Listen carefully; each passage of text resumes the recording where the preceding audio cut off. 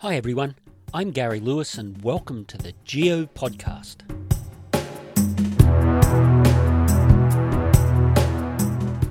And in this episode, I'm going to be talking about that essential part of any geologist or rock hand's kit, and that is their geologic hammer. Now, over my geologic career, I have owned a number of different types of geologic hammers. Most of the times that I've needed to buy new ones is not because the hammer has failed on me, but because my memory failed and I've left my hammer somewhere in the field.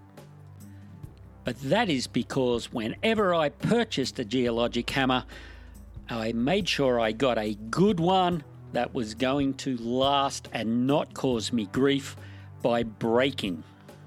And to be brutally honest, spending the money when you purchase a hammer to get one that is not going to break really is a safety issue.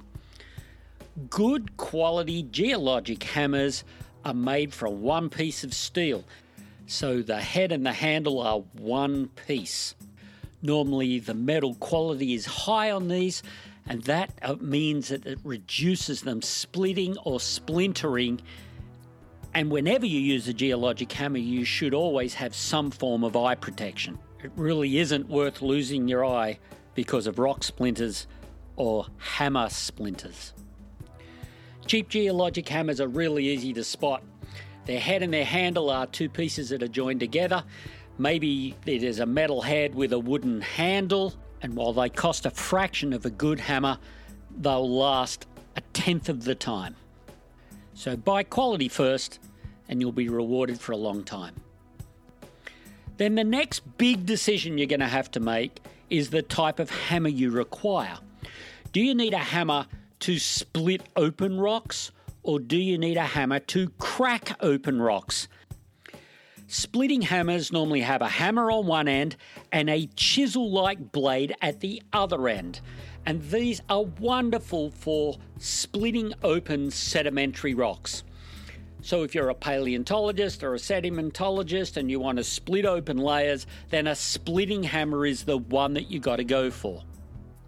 I also use a splitting hammer when I'm trying to break open vugs to get minerals out of igneous rocks. The other type of hammer is the cracking hammer.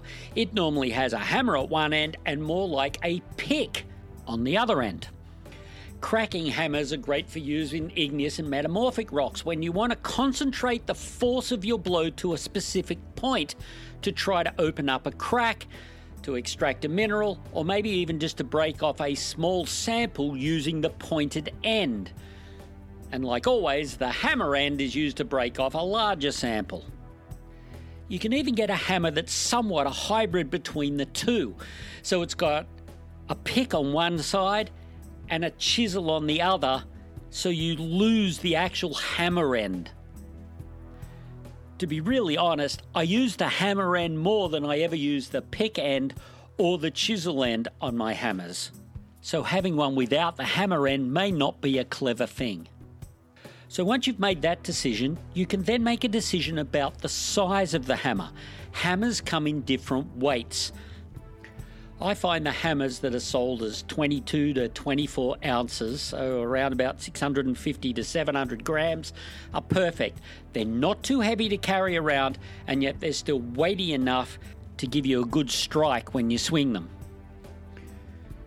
Then the final decision you have to make is about what type of grip your hammer has. In my experience, there are two types of grips. One of them is a rubber grip. The other is made of leather rings. I have geologist friends that swear by the leather rings, whereas I go always with a rubber handle, and here's the reason why. My original geologic hammer that I bought when I was at university had the leather rings. After a while, some of those leather rings became loose. So when you swung the hammer, you could actually pinch your skin between the loose leather rings. This kind of hurt. And in the long run, one of the rings actually fell out, and then I had a completely useless handle to my hammer. and so I go with the rubber handles every time. As I mentioned at the start of this episode, I have a tendency to lose hammers over time. So now what I do is I go and get a can of bright fluorescent paint and I spray the metal section of my hammers all over so they really stand out when they're on an outcrop. And that way, I have a tendency not to lose them. So that's it for this quick episode about geologic hammers. But if you want to find out more information about earth science, or even come on one of our trips when we go out into the field and explore our wonderful planet, then come check us out at GeoEtc. That's GeoEtc.com. But for now, keep on rocking.